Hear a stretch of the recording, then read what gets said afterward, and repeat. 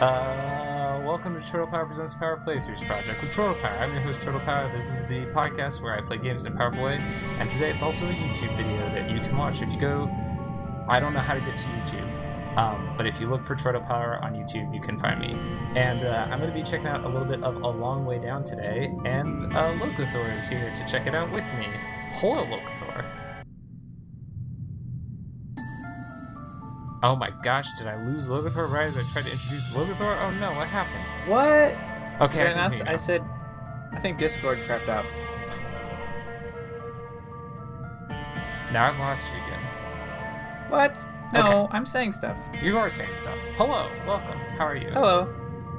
I'm good. Apparently Discord's not so. Yeah, Discord's temperamental. You know what I just realized? What? We've been sitting here doing like some weird technical troubleshooting and stuff for, I don't know, 5 minutes or so. Sure. And it's just occurred to me that we've never actually spoken before. I don't think. Have we? Actually... I played Diablo 2 one. Oh, yeah! On the Discord, and everyone happened to join at nearly the same moment. That's just right. out of serendipity. That's right. Okay, so we have briefly chatted. That's right. Yeah. So yeah, today I'm checking out a game called A Long Way Down. The developer, publisher of the game was gracious enough to share a key with me. I will call it specifically. I can't remember if I think it was the publisher on this one, but I'll call it out in the show notes. I feel terrible that I don't. Now I have to look because I feel so bad that I don't know that off the top of my head. Oh, are you on some sort of list? I am on the list called I am a contributor to geek2geekmedia.com, and so I like writing about video games, and so sometimes I say, hey, Okay. may I write about your video game, please? And So sometimes, you have some clout. yeah, a little bit. All right. Because this has got to be like the fifth thing where you've gotten behind the scenes code. Yeah, well, it's I'm like I'm I'm getting at 30. How old am I? What year is it? 30. I'm 32. I'm 32 years old. I'm just getting my foot in the door on video game journalism. So, Okay. yeah, it's fun. I like it. I like playing new games. I like writing about them. But yeah, it was Forever Entertainment was who provided me with a copy of this game. So thank you so much to them. Let's check options real quick. Give me subtitles. Oh wait. No, I don't want to. Camera movement speed can stay at 1. Language can stay at English. How do I get D-pad? Okay. I don't see subtitles. There's no options for subtitles. That could be tough. So look at all this gameplay guide information. That's too much information at once. What I can tell you about this game so far, dear friends, is that it is some sort of a dungeon crawler deck building roguelike, I think. I saw just a little bit about it and was like, this game looks awesome. I don't want to know any more until I'm playing it. So we're just going to dive in and play it. Okay. Let's do it. When you put those words together, roguelike isn't an adjective that usually goes at the end of that. So I think it's. I mean, it certainly doesn't fit the Berlin interpretation, I think we can say. Wait, what? So in the roguelike creation community, Okay. there is a thing called the Berlin interpretation, where at one of the roguelike conventions, the roguelike developers convention that they had in Berlin, it was decided by some group of presumably a bunch of white men that like this list of properties is what makes a roguelike. And they basically defined rogue and NetHack and dungeon and like ASCII, possibly tile-based like games that you play with a keyboard interface and so forth. That's very specific. Well, right, and this was also made in like a very long time ago, before the indie game dev scene sort of exploded. So everyone at the time making roguelike, basically making versus-based roguelikes that run in a terminal. Yeah, it's roguelite is such a tough thing for me because it's, I don't know. I mean, I think procedural, for me, what it means is it is a procedurally generated game which you start over when you die on a new procedurally generated route, And then the roguelite aspect of it is that there is some sort of ongoing progression. That's kind of all it has to be for me in order for me to call it a roguelite, which maybe I overuse the term. I don't know. I think the most useful, simplest definition is that the reason the original game Rogue was made as it was with the procedural generation was because the developer of it wanted to be able to be surprised by his own game. He didn't, he's like, I'm making a game, I'm going to know how it works unless there's random elements where it can surprise me. So if you have that, the rest is just whatever. That's kind of cool. I did not know that. Yeah. I've got the, I turned my camera off here for a little bit because we've got text up on the screen. It looks like the reason there's not subtitles is probably because there's not voice acting, which makes sense. So this is Mabri saying, Sam, can you hear me? And then Sam says, Mabri, I hear you. And Mabri says, that means your soul hasn't reached its destination. My soul? Mabri, where am I? Well, your body is right here in front of me.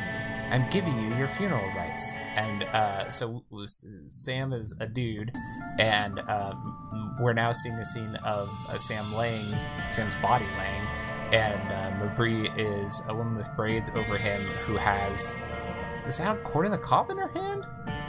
I think, maybe? It certainly looks like a corn, yes. And she's got face paint over the top half of her face, like a white face paint. I might note that all the characters have darker skin. They look like they could be Native American. I would guess so, yeah.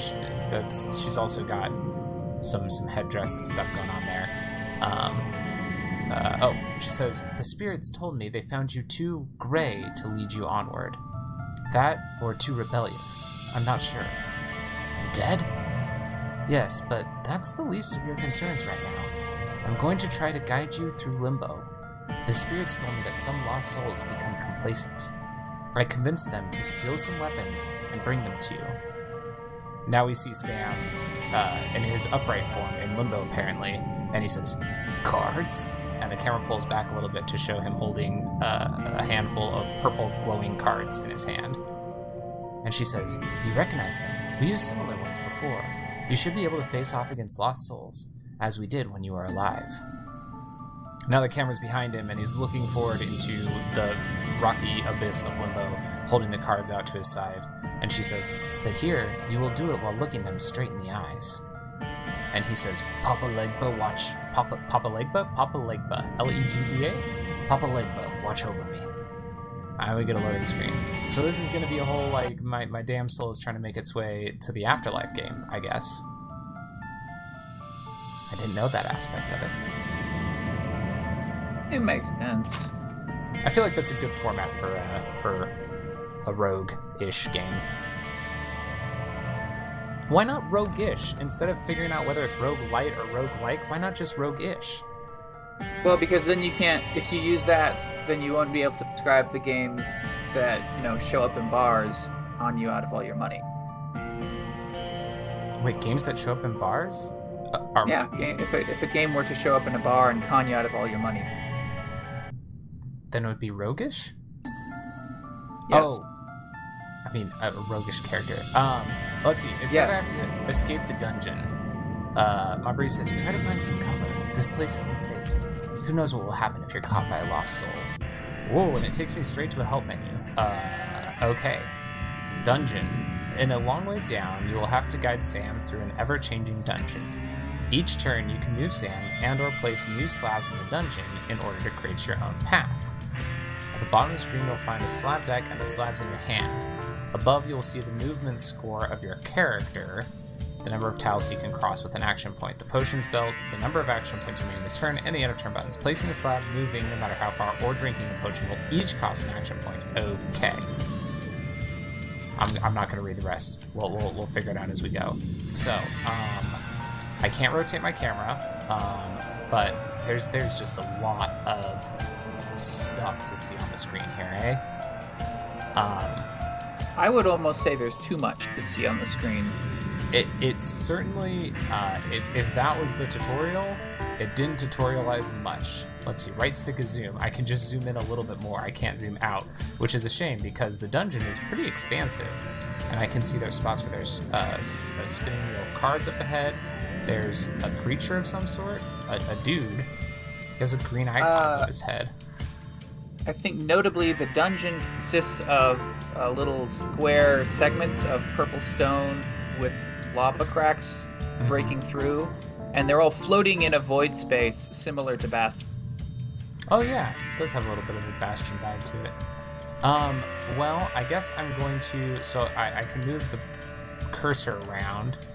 Pile of slab, build your path with some new slabs. Okay, I'm gonna press A. Hey, he moved to the pile of slabs. Cool. So this gave me a bunch of slabs that are now my deck. And Mabri says, these cards can shape the world around you. Oh good, I'm so glad that was not the whole tutorial. So it's now got an arrow pointing at a void. And, okay, so if I press ZR and ZL, I go through the cards that are in my deck down at the bottom here. And I can choose to place one in this spot. But one of these cards, you'll see, can't fit in that spot because it has walls in the wrong direction. So we have to put one that has walls in the right direction into that spot. A to submit. Oh, I see, my cursor's not in the right place. A to submit, there we go. A to submit, there we go. So I made a bridge, and now I can go up to a creature called an electric relic, and it says be careful, it's quick. It has 80 health, 0 speed, 0% attack, and 0% defense. Let's go figure out how fighting works. Fight. And I'm back in the help menu here looking at battle cards. Okay, your cards allow you to cast spells in combat. You will get all the details of your cards selecting them. All the details of your cards selecting them by left stick. Little off on the English there. Each card costs a certain amount of action points to cast. If the element of your card is the same as that of your weapon, you will receive a bonus. Okay, and the elements are, of course, earth, wind, fire, water, and also thunder. My favorite element. These icons show you the targets affected by the card effect, whether it affects the caster, an ally, an enemy, all participants, all allies, or all enemies, and the type of spell is indicated by the shape of the icon, and there are strategic, defensive, hybrid, and offensive cards. Okay, so we've got poke. I'm guessing that looks like it must just be like my default ability. It's behind my face here. Let me get my face off for our first combat here. Oops, that's big face. There we go. I'm guessing this over here on the left is just like my default basic spell. Yeah. And then in the middle, I've got 4 cards drawn that I can do. My guy's shown on the left, and the electric relic is on the right. I'm going to do a thrust attack, which costs 1 point, I guess. We'll see what that does. Choose my target. There's only one target. Ooh, I did 20 damage. Heck yeah. And then, hey, look, do you see somewhere it's telling me how many action points I have? Or anything? Maybe that's 7? I'm assuming that's what my... I mean, you also only have... It used the card when you cast it, so maybe when your hand is empty, then it ends your turn. That could be. Okay. It also... I guess you can press minus to end your turn right away as well. Oh, I see that on the bottom right. Okay, yeah. Let's increase my attack with Divine Blessing, and then we'll do another attack with the Thrust. That did 26 damage. Oh, and then opponent's turn. Okay. I'm not quite sure why that became his turn. Okay. In the bottom right, there's 3 diamonds. I'm wondering if those are my action points. Yeah, that used one up. Okay. So the bottom right, I basically have 3 actions per turn, and different cards could potentially cost more than 1 action, although right now all my cards cost 1 action. And we're going to do a thrust, which should kill him, because he's at 21 health, and bam, it does 26. Cool, okay.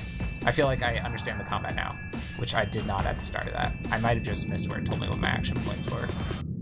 And I got a new card, called Blessed Attack. Sweet, okay. You can retrieve the cards dropped by Lost Souls and add them to your deck on the appropriate altar. So I have to get to that altar before I can put it into my deck. Alright, well, I'm gonna build a bridge to that altar. Right there. The way that the cursor moves is not quite satisfying. I'm not sure what the issue I have with it is yet, but something about it doesn't feel good. I'm gonna try to focus on that. Let's see if I can figure out. Does the plus pad do it? You know, I have not checked that. I will try that here. I see another soul near you. It doesn't seem hostile. Try to parley with it. You have the same goal. Maybe you can join forces. Okay, that's that guy I saw earlier who has the green over his head. So we're gonna try and figure out how to build a bridge to him. We'll build a bridge there. And then we'll go over here. Oh, I forgot to check the D-pad. The D-pad does work, and it's up and left. So that's, you know what? I'll tell you what. Look, the reason it didn't feel good is because I was trying to push. This game's not quite at a 45-degree angle that I usually associate with isometric. It's more like 60-30 degrees. And so I was trying to push like up and slightly to the left to go up, but all it really wants, it just wants you to press up. And when you use the D-pad, that works really well. So, ooh, can you like rotate the camera and then it? I don't see a way to rotate the camera. Yeah, I don't think you can. Unfortunate. Yeah, usually I expect the ability to do that. Yeah, that's interesting. All right, let's go talk to this guy. And Sam says, "Hey, you lost too?" And this guy says, "Completely. Funny clothes. Where are you from?" "Roman Gaul. Aquitania? Sounds vaguely familiar. Must be in Europe." "You're from Africa?" "Almost. And yet we have no difficulty in understanding one another. I don't know why I'm doing the voices, man. The afterlife takes form to be convenient to the soul that crosses." Oh, that's nice. "That voice, is that Letus, god of death? Am I dead?" "Yes." These voices are just the same. What have I done? Sam says, "Yes, we are both dead, but the voice you can hear is the voice of the one who's performing my funeral rites. She can speak to the dead, as I once could." Roars, the helmet of the ram. Okay, I will take the helmet of the ram. And now I've got Marcus as part of my group. He has a Kopish, which I don't know what that weapon is. I can't quite tell from the picture here. And he's got the helmet of the ram, and he's got a diamond shield. Cool. Ooh, a dungeon master appears. "Here you are. You're the one who has my cards. I thought I alone could use them. Thief, you will pay the price for messing with the dungeon master." And he took one of my cards away. Oh, what a jerk. "That guy's using my cards against me. Mabri." And she says, "I think he's the one the spirit stole them from." And then Marcus says, "Get behind me, African. I fought barbarian giants all my life. A bag of bones won't intimidate me." Huh. So now I'm in a fight, and I have both of them, I assume? Suppose. I can't tell. I think because I thought you were playing just as the new guy. Oh, multiple allies you can switch. Yeah. But I did just get attacked, I heard, in the background behind the help screen that popped up automatically, so that's a little unpleasant. You can switch between active characters by pressing assign buttons. Action points are shared between all characters.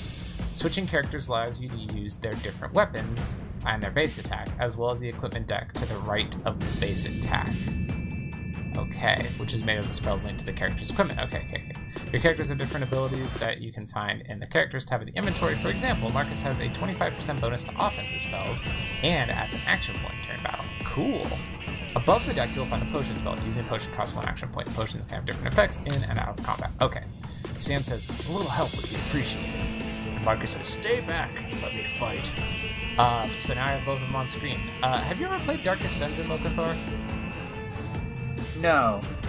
I haven't either, but the visual of the two characters on the left and the character on the right, I feel like that's similar to how Darkest Dungeon shows its battle screens, but I don't really know much about that game. Okay. What should I do here? I can increase attack for 2 turns. Yeah, we're gonna put that onto Marcus, my big beefy boy. And my big beefy boy is gonna do some thrust attacks against the Dungeon Master. And then we'll do another thrust attack. And then, oh, he's got an ability called Heavy Blow that takes 2 action points, and I only have 1 left. I didn't even realize that. We'll use Banishment. Removes all target's blessings and deals 17 damage. Cool. So then I draw new cards from my main deck and from my equipment deck, I think is what happens there. I think. Not super, like, the mechanics on this, I feel like, are not being conveyed super well to me. It's certainly confusing what's going to happen, but I don't think they ever told you. I mean, maybe if you'd read more of those help things. Well, the thing about the help things is they seem to be popping up, like, as they're relevant, so I kind of decided, rather than just trying to read them all at once, I would let the game bring them up as they go. Let's do that Heavy Blow attack. Yeah, killed the Dungeon Master. Just like every player's always wanted to. That's not true. If you're a Dungeon Master and your players want to kill you, you're doing something wrong. I got an item here called the Quaff of Protection, which I love very much. Is it Quaif? Quaif? Quaff? Quaif? I'm not sure. Marcus says, Veni, Vidi, and Julius couldn't have done any better. And Mabrice, okay, well, I don't see what Mabrice says because I just made... Okay, this game's got a little bit of jank to it because it allowed me to move my cursor around to where I wanted to walk while dialogue was happening, and then I pressed A to advance the dialogue, which also caused my character to move to where I had put the cursor. Oh, that's not good. Yeah, now I'm in the workshop where I can upgrade my cards. You increase the quality of your cards by using some powder. But it says I have 0 powder. I guess we'll try anyway. Hang on. Okay. Is there like a melt button to melt down a card? Look, this game's got some jank. Okay. So I'm in the menu here, and on the left-hand side, right, I've got the different tabs for the menu. Mm-hmm. Seeing that. And to switch between them, I press the D-pad up or down. Okay. Okay. But I can also use the D-pad to move around within the menu I'm in, left and right. But then, naturally, I try to go to the second row of items within this menu I'm in, so I press down on the D-pad, but that takes me to a different tab. All right. So here's a proposal as an experiment. If you keep pushing right off the right edge, does it wrap like a typewriter onto the next line? No. That could have justified it as being like, it weird, highlights. But... Look, it highlights that blue bar. Well, what happens if the blue bar is highlighted and you push up and... It goes to a different tab. Okay, yeah, that feels poor. It just, yeah, turn my camera back on here. The D-pad should not be able to be used to navigate within the menu, because the analog stick, I can go up and down all day and it stays within this menu. But the D-pad works to go left and right within a menu, but you can't use it to go up and down because then you switch tabs. So that's yeah, just disable left and right on the D-pad. Yeah, that's a little jank. You must select a card. I'm trying to select a card. Y to move. So I can't press A to select a card. I have to press Y to select a card. Okay, it's weird. Maybe the word move should be the word select. Okay, how do I get back to my inventory? Inventory. Wait. Oh, I can't. I have to go back on this. There we go. Okay. So we want to press Y on thrust to move it over. It costs 75 powder to upgrade thrust, and I see up in the top right I have 75 powder, so we're going to click upgrade. Cool, we upgraded my thrust. Okay. I don't know what happened in that dialogue because I missed it because it let me move instead of advancing. A little bit of jank to this game. I'm not loving that aspect of it. How do I... Oh, I need to build a bridge to get to there. Of course. Let's go back over here. And then we'll go back to that spot. So far, it is unclear to me the reason that I have movement points. I'm wondering if in later levels, like, I will move and then enemies will move, and so that's going to cause issues for me. But I got. Well, it says. Oh, go ahead. There's another end turn indicator down there. I there think is. At some point, the enemies will move.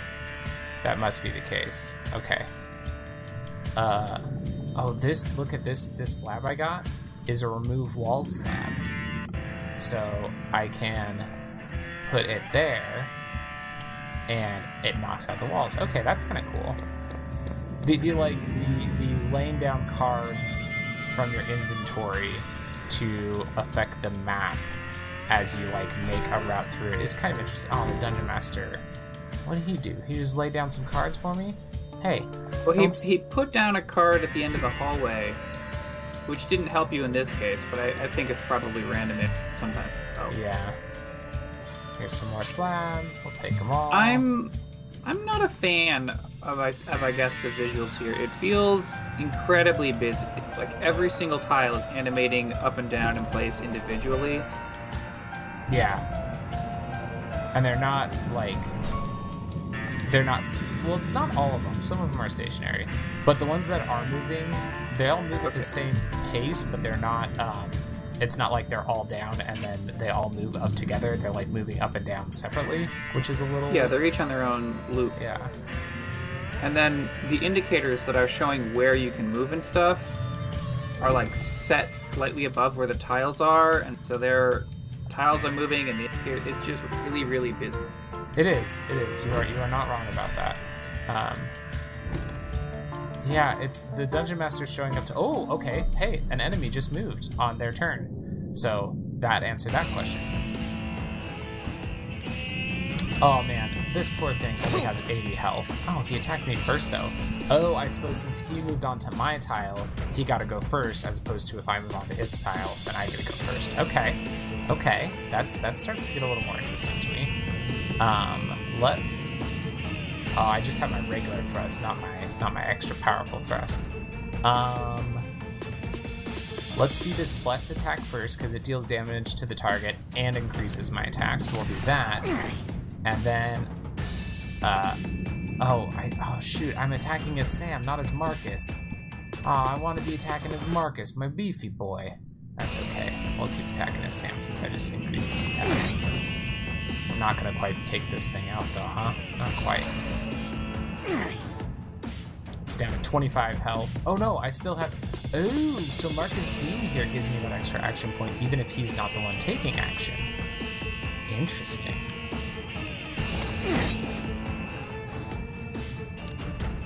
So then, changing the character matters.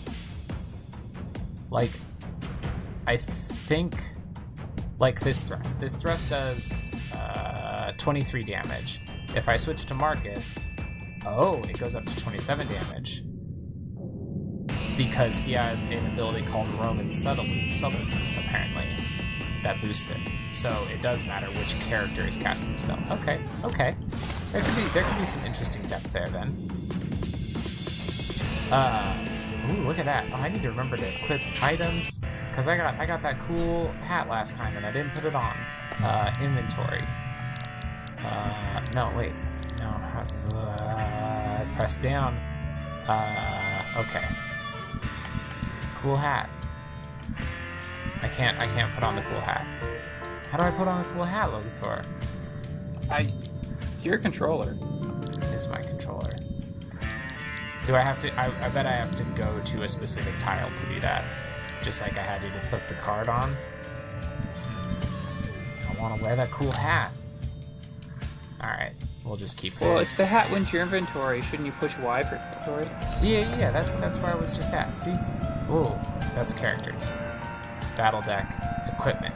But see, it says locked up at the top. I don't know if it's That's locked. probably because I think you're in the tutorial. Yeah. So it'll only let you follow the tutorial. That's what I was just thinking. Yeah, that's probably what it is. Marcus says, I've never been to Africa. And Sam says, me neither. I was born in the Americas. And Marcus says, never heard of them. Must be in Asia. Interesting. Do you think that's a, like, the afterlife is not synchronous with time thing? That's my guess, What do you right? mean? Like, I think Marcus and Sam are from different time periods. No, I think they're from the same time period, which is why Marcus has never heard of the Americas, because Marcus is from the Roman Empire. Yeah, but Sam... So the time period would be like 300 BC, 300 CE or earlier. Right, but if Sam is a black guy born in the Americas, presumably that's like post-colonialism. Oh, my wife's popping in. Hello, wife. Hi. So Luke Thornton and I have just been looking up Belize just a little bit for things completely unrelated to the podcast, but it's somewhat relevant because I'm reading here that Belize is a culturally diverse and mixed-race country with one foot in Latin America and the other in the Caribbean. There's the Creole or Afro-European mixture population, as well as the native Maya people and the mestizos that tend to live in the north and northwest of the country. Spanish is often spoken. Afro-Amerindian culture, it says. But that goes back to what I was talking about here. So Sam is from he's African in heritage, but born in the Americas, which means it is post-slave trade to the Americas, right? That would have to be the case. So if Sam's post-slave trade to the Americas and Marcus is Roman Empire, then they're from two very disparate points in history, right? Yeah, because the last group that ever called itself the Roman Empire fell in 1400-ish. I don't know that off the top of my head. That sounds probably right-ish. Hey, I skipped the dungeon and I got a magical scepter as a reward. The dungeon master says, "You may have some nifty spells in your sleeve, but what are you without your legionnaire?" And then Marcus walks one tile away from me and says, "African!" And I get Sam got shuttled away and Marcus stayed behind, I think? That was weird. Maurice says, "Sam, still there? Good. I think you're alone, more or less. You should meditate with me. Review your life. That's why you're here. Listen to the powerful work songs of the sugarcane workers. You were born to a black mother and a white father. You grew up here, barely accepted by your brothers. The ideal fertile ground for a life of conflict. When the missionary came to you in the village, at first you were intrigued." And it's showing, I assume, Sam sitting in front of some candles with... listen, this is probably culturally insensitive for me to call this because it's probably something like legitimate in this culture, but he's got a Triforce that he's made out of wood and tied with string, it looks like, and then a key. And Maurice says, then, "Whoa, what's happening with my camera? Whoa!" Well, that happened earlier. I just figured that it was not worth commenting on. "That's creepy. My camera's like flickering sideways and stuff. Ah, look at my hand. Oh no. Yeah. Oh no. Goodbye, camera." She says, "Then you understood that religion was a terrible weapon. That's when you came to see me." And then we're going into Dambala's Chamber 1, which I assume is the first real level post-tutorial. We should probably get one real level knocked out, right? Sure. Listen, this game has not totally hooked me in so far. Like, the mechanics are interesting to me, but there's a lot of implementation issues that we've come across. As a note, the last emperor of the Byzantine Empire is listed as 1449 to 1453. Okay. However, as I'm sure we all know, it wasn't until 1492 when Europeans discovered the Americas. So, well, there was obviously at least a 40-year time span between when Sam died and when Hans, or whatever his name is, Marcus. Marcus. But that was when Columbus sailed the ocean blue, but the Vikings were here first. But I don't think the Vikings were bringing over a lot of African slaves to work sugar cane I also fields. don't think that the Vikings were bringing over African. That would have been a little out of their way. So we're in just a room that is 4 tiles, and there's Sam on one tile, there's a portal thing, there's like a locked armoire, and then an X on the floor, and Maurice says, "You okay?" That's not her voice. That voice got way more childlike. My voices are all over the place. Sam says, "Not great." And she says, "Take your time to prepare yourself before you continue. To head deeper into Limbo, step onto the slab with the arrows. Okay, that's the candles one. The hub. This small island is the hub. You end up here before you go to a new dungeon enclosure. The slab with arrows will make you leave the island and will launch you into the dungeon. Be sure to go to equip beforehand. On the trunk, you will find everything you need to get ready. You can change your equipment, build your deck, and upgrade spells and equipment. And you can use the breach to revisit levels you've already completed. You can escape a dungeon by using the portal. You won't validate the main objective, but you'll at least keep the loot you've accumulated. Oh, so there's like a checkpoint that I can use to escape in the middle of the level, I think is what that's saying. I think. Hey, we can equip stuff. I think it means you can escape at any time, but then you don't count as having defeated it. Keep your treasure. That could very well be. Look, we put on our cool hat, we put on our magical staff. I've got 2 different hats. I'm gonna wear that one, the Coif of Protection, which has a spell for it called Slash, which deals 60 to 84 damage to the target. Let's check our deck, see if we need to add anything. Oh wait, D-pad, right. So here's another issue. It is slow to transition the menu screens. I press up, and then it changes. Oh, I thought that was like stream lag. No, down, changes. That is too long for switching menus. Down, changes. Yeah, that is. Well, is this game like close to release? Yeah, this game comes out on Thursday, I want to say. Ooh, I feel like there's a day 1 patch in there. If there's a day 1 patch, I think it could be helpful, because that like the navigating the menus in general is a little flawed right now. That delay is flawed, and then the D-pad issue that we discussed before is a little flawed. So it looks like my objective in this level of the dungeon is to kill the monster Mini Paros, and it's showing me where he is and what the rewards are. But then if I look around, oh, okay, wait, I can't because my Bree's talking. I see something ahead which blocks your path. You'll have to defeat this lost soul in order to continue.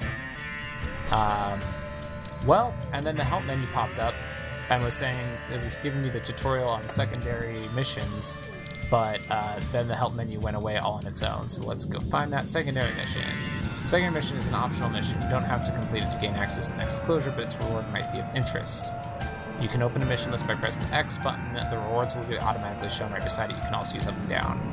You will not always be able to complete all the missions at once, but don't panic. You can redo an enclosure? I think that's supposed to say encounter. Maybe not. That you can redo an enclosure that you've already done and get the rewards that you missed. Let's check our missions then. Okay. Missions. Kill this monster. And then there's also don't activate campfire. And then there's one for activate campfires. Oh, because there's multiple campfires. So the mission is to not activate just that specific one, I think?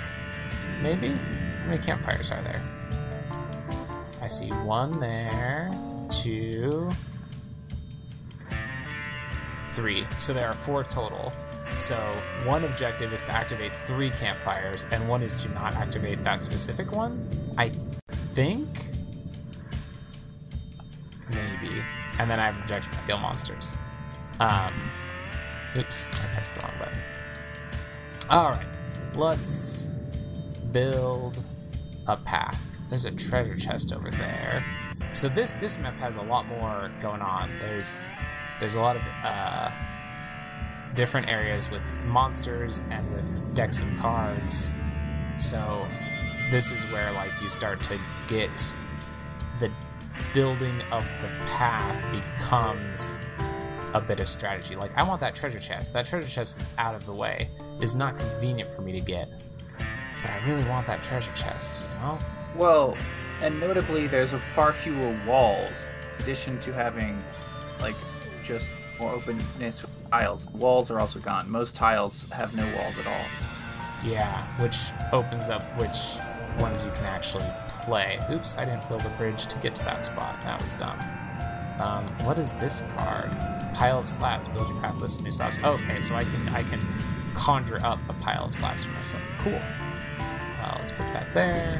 You have to tap A twice to lay a slab down, which is annoying to me now. Oh, hey, that slab had a fire on it. I didn't even realize that. Okay, so I now realize I have 3 action points, and at the end of those 3 action points, the Dungeon Master takes one of my cars. Okay, so I failed the don't activate a campfire mission. So it was literally, I had one objective that was to activate 3 campfires, and another objective was don't activate any campfires. That's a little strange. To like on the first mission in the game, or the first level of the game, give me 2 conflicting missions, so I can't complete both. That kind of feels bad. Well, maybe the game is preparing, like there's going to be a lot of levels where you get either do no campfires or do at least 3 campfires of the 4. Yeah. Don't do this middle path. We don't like it. We don't like centrists here. Dungeon Master says, other souls have already given form to this place. And Sam says, shouldn't it have changed when I came along? And Dungeon Master says, you're not that important. I don't know exactly what that conversation meant, but I do know that there's a fallen king here who I'm going to go battle. The battling... It's always tough with a game like this because the battling is not very interesting so far, but it's like this weird balancing act they have to do where if they make the battles too like complex or difficult at the start, then nobody's going to want to play it because you're just going to immediately be like, this game's too hard. But if it's not interesting at the start, then like it's not interesting, and so that's always tough. But the basic concept of the battle system, I think I kind of like. That you know, build a deck of cards and have different, like, I like that there's these built-in abilities that are attached to different equipment, like a slash that I'm going to use right now to completely kill this guy. Heck yeah. And I got some powder and an armor blessing, which is a new card. So then when I get to one of the spots where I can add to my deck, I now have another one to add. Like, I like all that conceptually. I think that's where I'm at with this game so far, is that the concepts at play here seem kind of cool, but there's execution problems that might be too much execution problems. Well, so what I'm seeing now that you're out of the tutorial, you have just one character. Correct. And all of your attacks seem to just be like deal X amount of damage to the other side, and then all their attacks seem to be deal X amount of damage to you, which feels like low levels in Pokemon where everything kind of sucks. Well, I have like this attack does 19 damage, blessed attack, and also increases my attack by 15%. And then I've got this card, does no damage, but increases my attack by 25% for 2 turns. So like, I'm gonna lay that down on myself, and then I'm gonna do blessed attack, so those are gonna stack. So now my attack has gone up even more. So like, there's a little bit there, but I'm definitely still in, like, I hope that the combat system is gonna get a little more interesting than it is so far. I guess, so there's no terrain, there's just like the hero side and the foe side. Mm-hmm. And because there's no terrain as far as we know, then it just comes down to like status effect maybe, and like every attack, every modifier we've seen so far is just like plus damage, minus damage. Right. It's not like paralyze or burn, or like they go at half speed, so they're always going second in the round or something. Yeah, it does not seem like it. And you know, it doesn't have to have necessarily those specific things, but like something besides I go, you go, and we're each gonna roll a d6 against each other. Also, You know what I wanted to have, that this is just, it's unfair because it has nothing to do with this game, is I've been playing Super Mario RPG, and why doesn't every turn-based JRPG have the mechanic that if you tap A right as you attack or are getting attacked, it gives you a bonus? Because that's the best. No, I hate that. I hate really? that so much. Yeah, it's my least favorite thing. I don't want that. I want a way to... If people want that in their game, that's fine. But I want... You could even call it an accessibility option, where it's like, I'm playing a game and I've picked this genre because I have bad reflex. Okay. Don't make me do reflex thing. That's... And like, pick it. It's always 75% of the maximum value, or whatever some fair number is. That's very fair. That's a good point. Yeah. And I don't know why I'm bad at action commands, because I can play Bayonetta on normal, so you'd think that I'd be good at action commands, but apparently no. I tried to play, what's it? It's called Bug Story, I think it's called. Bug It's Fable. basically Bug Fable, yeah. Bug Fable is basically a Paper Mario style game. Right. And as far like it's kind of hard. Like as far as I can tell, the fights areas overall are balanced with the idea that you'll be getting the action commands almost all the time, so you'll be blocking almost all damage and like doing the hits so that everything happens in as quick a turn as possible. And I just kept getting face stomped by the enemies. Well, that doesn't feel good. It didn't feel good. Like I managed to get through the first little chapter bit and get to like the second dungeon, but I felt like I was struggling the entire time in a way that in Paper Mario you don't feel like you're struggling. It felt less fun than Paper Mario.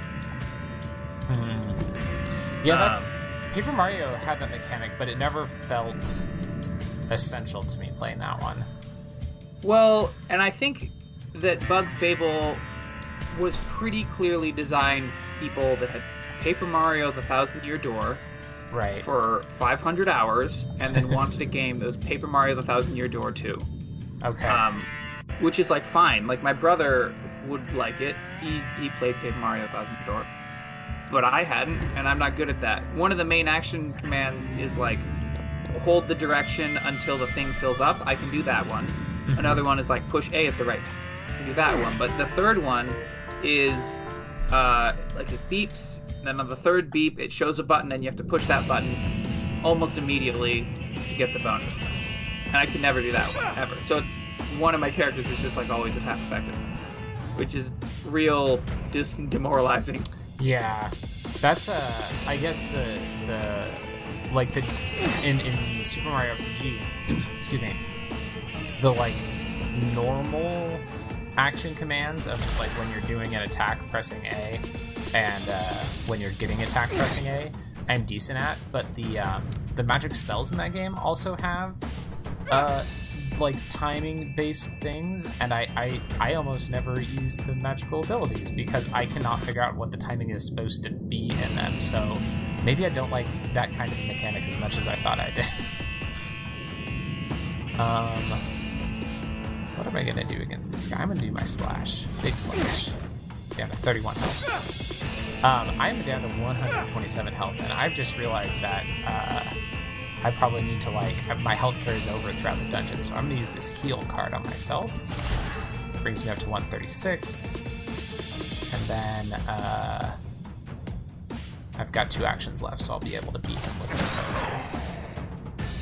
I suppose that's the that realization is the potential long-term concern with the battles in this game, is that you're not fighting each individual battle, you're fighting through the whole level. So you have to... Yeah, you're fighting the whole level. Yeah, I wasn't really thinking about that. I was just kind of going willy-nilly. Hey, I just found a sarcophagus, and it says find treasure, ... or bitter combat. It's not your day, a monster spotted you. And a monster appeared right next to me. These monsters, are they lost souls? Or traces of the passage of lost souls. And then the dungeon master says, last so long they've dissolved into limbo. Oh man, these people are just like me, and they're stuck and trapped here, and it's sad. Wait, do we have an explanation yet of like the world and who this dungeon master character is and why they want you to not get to the afterlife? No. Okay, because I know, like, particularly this part doesn't make sense. Like in Hades, you're trying to get out, and it makes sense that when you die, they drag you back to the start. But Right. this, you're trying to get to the afterlife, die, and then don't go to the afterlife because you died? That doesn't follow. Well, We need some better lore here. I think that this has not been explained yet, but the way I've read it so far is that Dungeon Master is the master of Limbo, and when people get stuck in Limbo, they become minions of the Dungeon Masters. So it behooves the Dungeon Master for people to get stuck here, because then he gets more minions, I think. Oh, so if he kills you, then you've been converted into a minion. Yeah, if it takes me too long to get through, and by killing me, he slows down my progress effectively, I think is what it's trying to say. Okay, I could buy that. Yeah, I beat him. Okay. Ooh, look at that. That is a fetching jacket or armor. I would wear that if I was cooler than I am. So there's that portal I was talking about. So you can't just bail at any time during the level, but there is a bail, which my mission is to beat this boss guy in this level, but I'm at 105 out of 310 health. I'm not sure it's such a good idea for me to try to go fight the boss guy, you know? But I am sure. Do you have some sort of between fights healing that you can do? Yes, because I have this potion. Small health potion restores 50 health points. But there's some treasure chests. There's a treasure chest there and one there. So I think I'm going to not aim for the portal yet. I'm going to aim for the treasure chests and hope that I can get some more healing items from treasure chests. Because that's a good point. I had forgotten that there was healing items. What is this? This card? New action point grants you another action during your turn. Oh, sweet. Just drop that there, I guess. Did I drop that there? Oh, I just used it. Okay, I just have an extra action point now. Okay. Maybe I should have saved that. Was that not strategically sound of me, I wonder? I don't know. I mean, because the action point only applies to, like, it's the I think overworld action if the point. first level is this picky, but also this unclear about what your options are, then that feels poor. Well, I mean, it does. It's been doing a good job of, like, any card I highlight, it's going to tell me what that card does. So nothing's like... Right, but, like, if you have to use your resources super precisely to beat even the first dungeon, but also it not quickly explaining to you what all these are. Like, so I played Into the Breach with my brother a few weekends ago, and every single fight you have to do very well. Like, from the very first round of the run, you have to already be doing well, but it shows you exactly the playing field. There's not really any hidden knowledge. So the whole time you're able to do well just by paying.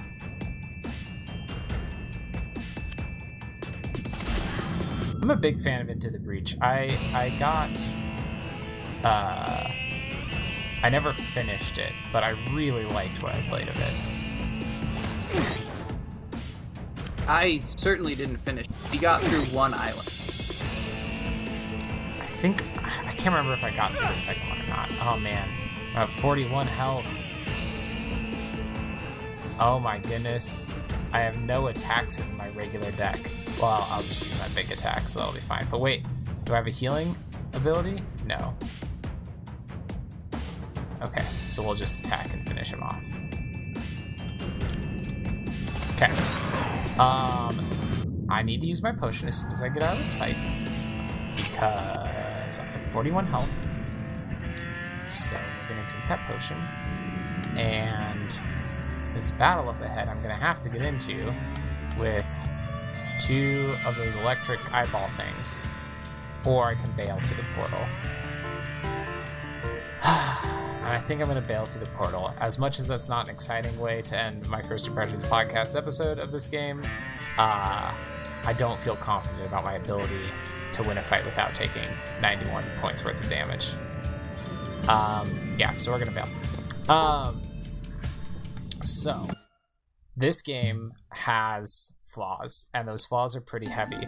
I feel like there's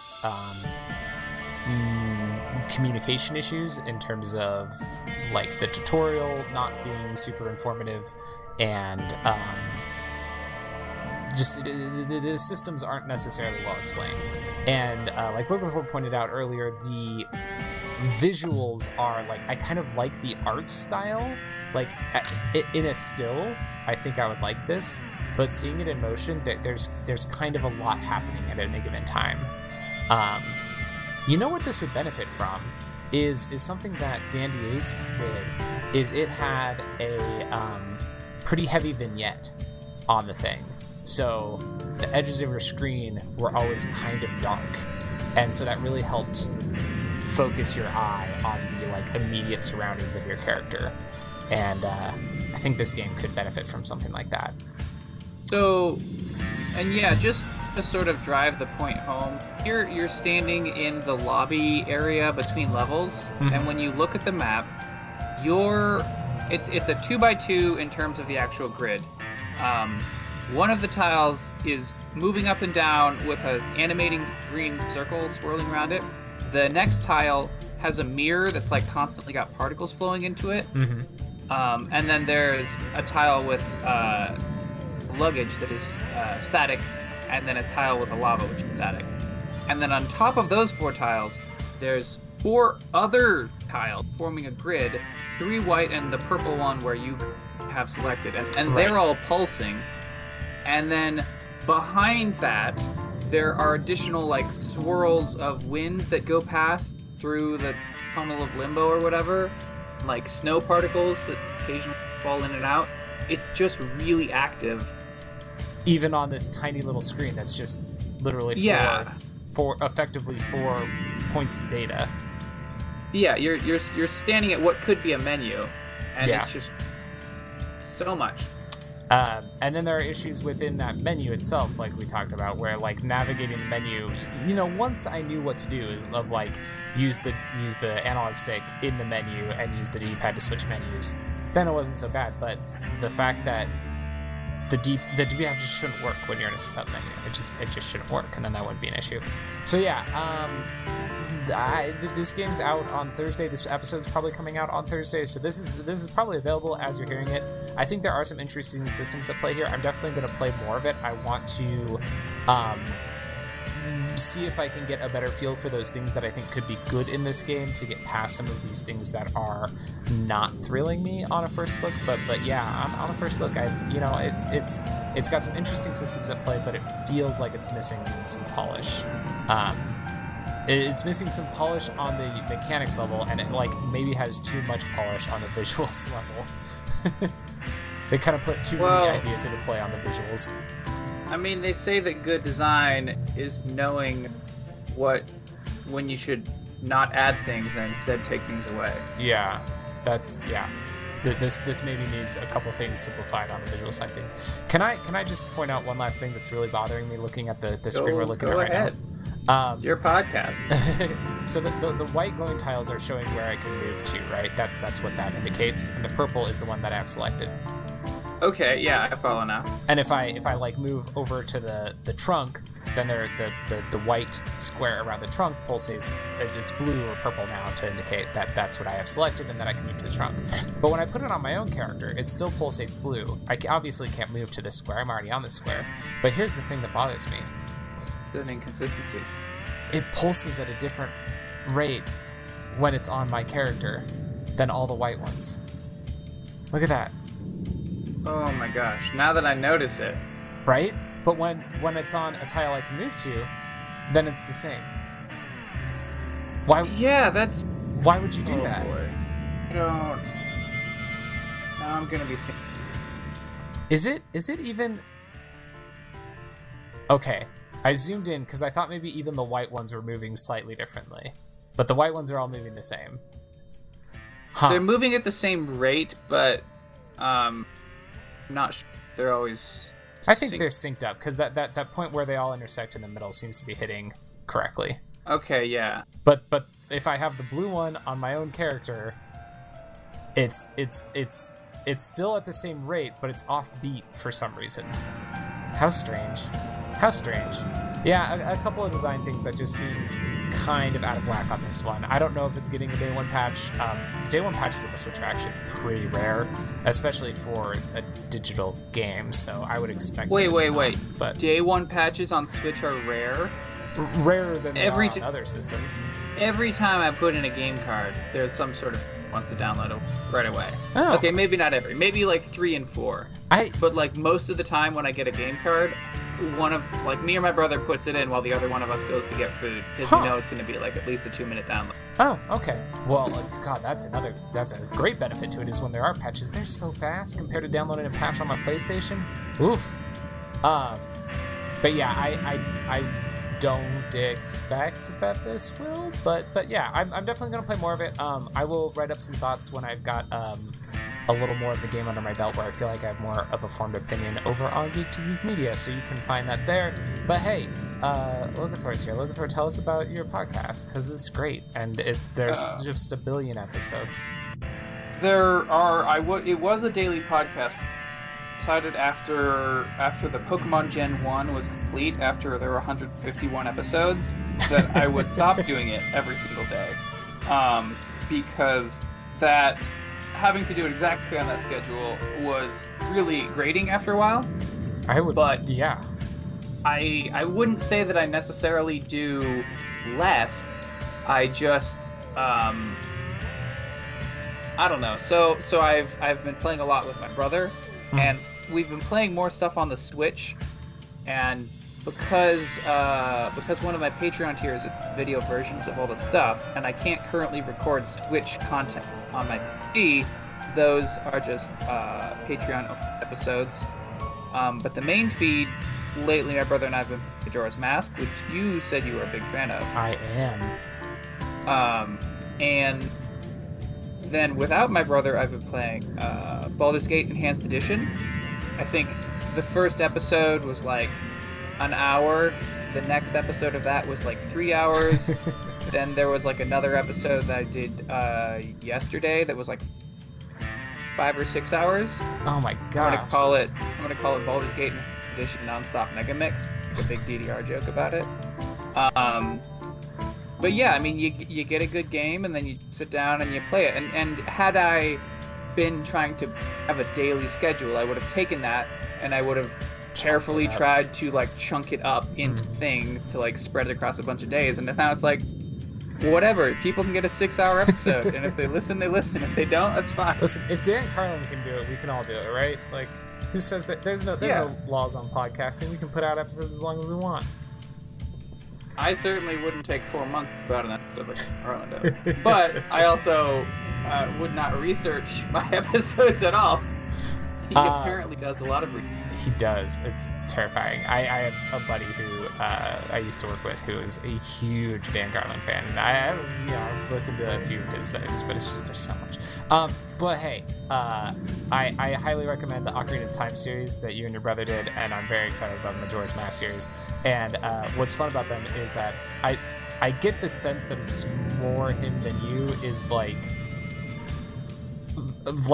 terrifyingly expert level player of these Zelda games and knows like all like not all the speedrun tricks, but enough speedrun tricks that like sometimes I'm like, why is he going in that? Oh well, okay, then now everything makes sense. Like, yeah, he's not personally a speedrunner, but he's a speedrun enthusiast. So he watches these speedrun, and when there's new speedruns, he's interested and he'll watch them regularly. Like the other day, it was like I think it was Wind Waker or something. There was some game that had a particular cutscene sip that was like going to put a minute off the world record. And I'm like, oh, a guy's doing that tonight. You want to watch that? And he's like, yeah, we might watch that. And we didn't end up doing it. But like that I don't think most people would be like, oh, that's going to be my evening, is to watch this hour-and-a-half video game speedrun that might be a world record. It is, in Majora's Mask, the first thing that happened, like, well, first, you all started collecting rupees in the very first room, which was like, why? And it's because apparently you can get enough. I don't know. I got confused about that part. But then, as soon as you get into Clock Town, your brother's like, "Okay, now we're just gonna go listen to the storyteller until we get as late as possible." And I'm like, "No, but you still have things you have to do. Go do the things first." It stressed me out that it's just like, no, we're just gonna skip all that for now and then do it all like as quickly as possible. It's a very different way of experiencing a game that I have played over and over again. So I'm enjoying it for that side of things. Yeah. Yeah, I've been sort of watching from the background as he plays because he really likes really likes it. But I'm sort of like, okay, I guess, because he skips all the story stuff, which is really where I like to, and I'm just like, okay, we'll just chatter a little bit while mostly William sees Majora's Mask. Well, it's fun. You all have a good dynamic together. So it is like a cool way to revisit some cool games, but also like it's fun conversations happen as you guys. So I enjoyed it a lot. I will not pretend that I have listened to all of your episodes because, like I said, there's a terrifying amount of them. But every time I do listen, it's great fun. And sometimes I've on multiple occasions done a game that people have decided that they like, so then they stop listening to all of those episodes because they want to play it themselves. So that's what I stopped doing Planescape Torment because Brett said, I love Planescape Torment, but now I want to play the game myself, so I'm not going to listen to any of those because I don't want the spoilers. Okay, well, you're the only one who's even commented about that one, so I guess I'll do a different game. And then Dragon Quest Builders 2 is fine, but the only person who said anything about it is Kylie, who listened to 3 episodes and then decided to stop listening to that series because they wanted to get it themselves. And I'm like, okay. And then I was doing, after Pokemon Red, I'm like, okay, I'll do Pokemon Silver. And then both you and Daniel K said, oh, we can't listen to the Pokemon Silver. We're doing our own playthrough of Gen 2. And I'm like, okay. I'll keep picking weirder and weirder games until I find something. Well, I almost booted up Majora's Mask the other day to be like, I'm gonna play along as this, and then I was like, nah, because I'm still hopeful that it's coming to Switch. And even though it'll be the exact same game, I'm like, no, I'll wait and play it on Switch. It won't come to Switch. No way it'll come to Switch. You don't think so? I do not. I think even if there's some sort of Nintendo 64 online thing that they do, which I don't think that there's really going to be in the first place, I doubt the Majora's Mask would be in it because it's just like they put Ocarina of Time and Majora's Mask just doesn't get the popularity with most people. Yeah. Like the Majora's Mask fans are really diehard fans of it, and everyone else is like, no, I didn't like it. Time, it was impossible. Time resetting. I have heard, like, I can't remember. Some podcast I was listening to the other day, a person talked about, they're like, oh, I couldn't play Majora's Mask, it was too much pressure with the clock. And I'm like, it's not that bad. Like, I feel like the first time I played that game, I maybe ran out of time in the middle of a dungeon, like, once. Like, as long as you think about it, and, you know, go like, okay, I'm gonna go into a dungeon, I'm gonna reset time and slow things down before I start the dungeon. It's not that bad, it's not that hard. Anyway, I love Majora's Mask. I'm on Switch. Don't take this away from me. It's coming to Switch. Please, Nintendo. I mean, I played Majora's Mask when I was apparently 12, given its release date, because I played it right when it came out. And as a 12-year-old, I could manage it. So when people tell me that they can't do it, what they're telling me is that they're like less able to manage their time than a 12-year-old me. And they must be very bad at time management or something. I don't know. Majora's Mask is the only place that I'm good at time management, so. Yeah, I mean, I'm not good at time management context, but I could still play the game. Yeah. And if you have to reset time, you have to reset time. That's fine. Yeah, it's not that bad. It's not that punishing. It's cool. It's cool. Alright, I think I'm gonna call it there. Yeah, that was a long way down. Some interesting ideas. Execution seems to be off, but I will play more of it and report back on geek2geekmedia.com. So check that out. And thank you for hanging out. I really appreciate it. It seemed like this worked okay. Like, right? It worked pretty well. Yeah, no, this was a good format. I think we should do this again. I think if there was if it was a game where there's more story based, then you could split. Because you're having difficulty with the voices. First of all, it helps if different voices have more clearly different accents. For example, with Marcus, you might have gone with like a funny Germanic accent, and then you'd have your normal American and then funny Germanic. Also, you can be like, you play this character, and then in the dialogue, the other person is doing a separate voice, which makes a little, like, now you're not switching between two voices, or maybe you're only doing two and they're doing two or something. It didn't even occur to me that was an option until you jumped in and did it, and I was like, oh, hey, that's pretty smart. Why didn't I think of that? Yeah, and I mean, you have to get someone who's, like, comfortable doing. Like, I personally am very comfortable doing that. Sam does that a little. My brother isn't super big on doing voices or even like speaking at all during the podcast. But your brother's input is often click. Yeah. I mean, he loves playing the video game, but is a kind of shy. And like we had to. He insisted that we remove like the first 5 minutes of a podcast that we did once. Because like I hit record and then we just talked about stuff that wasn't absolutely strictly about Kirby Superstar.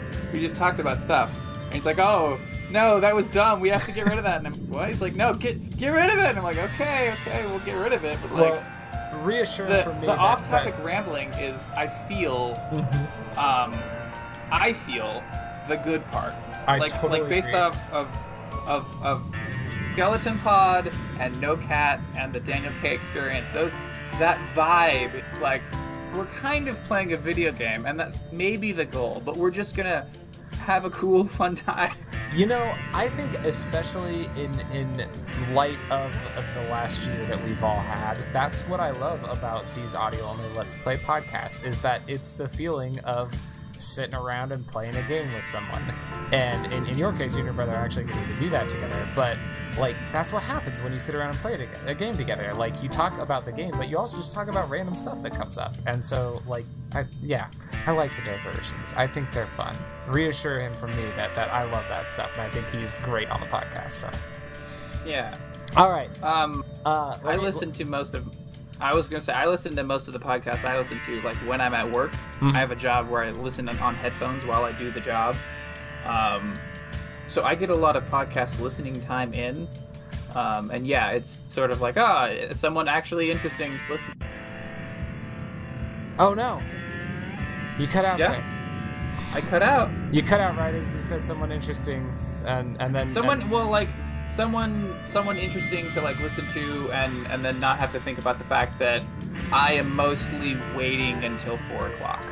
Like, I get there and I have a very small number of important things to do, and then waiting for those to happen is most of my day. Yeah.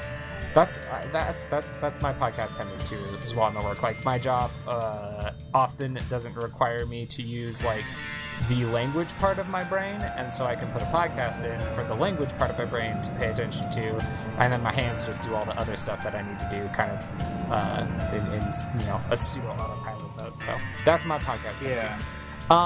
All right, the podcast is ending now. Thank you for listening, and everybody be cool and stuff. Logan Thor, thank you for being here. Go check out Logan Thor's podcast.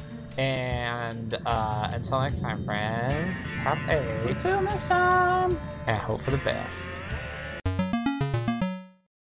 If you enjoyed my show, it would mean a lot if you would rate and review it on iTunes, share it on social media, or check out my Patreon. You can find all of my stuff at troidalpower.carrd.co.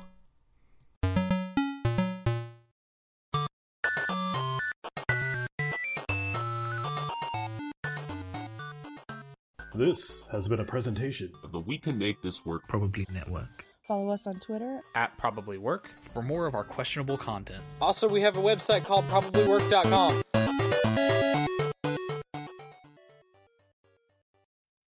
When toxic culture has you down. When you're just looking to laugh and have fun. Kick back and enjoy watching a video game. Or just make some new friends. It's time to visit the Geek to Geek Media Network, a community of podcasters, streamers, and bloggers. Well, more of a family than a community. All dedicated to geeking out about the things we love. Things like video games, Star Wars, comics, movies, K-pop, Disney Plus, Keanu Reeves, new, or whatever our community decides is the next best thing. That's right. We have a great online community on Slack and Discord where we chat about our weekly geekery with listeners and viewers. And each other. Yep, and each other in real time, and we can't wait for you to join us. So come check us out at geektogeekmedia.com. And escape toxic fandom for something much more... Keanu? Yes, Keanu.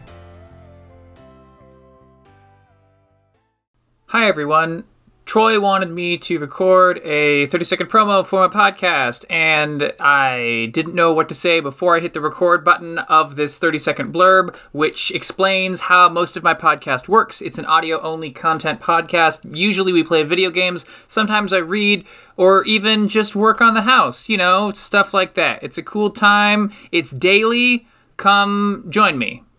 Or don't, if you, whatever.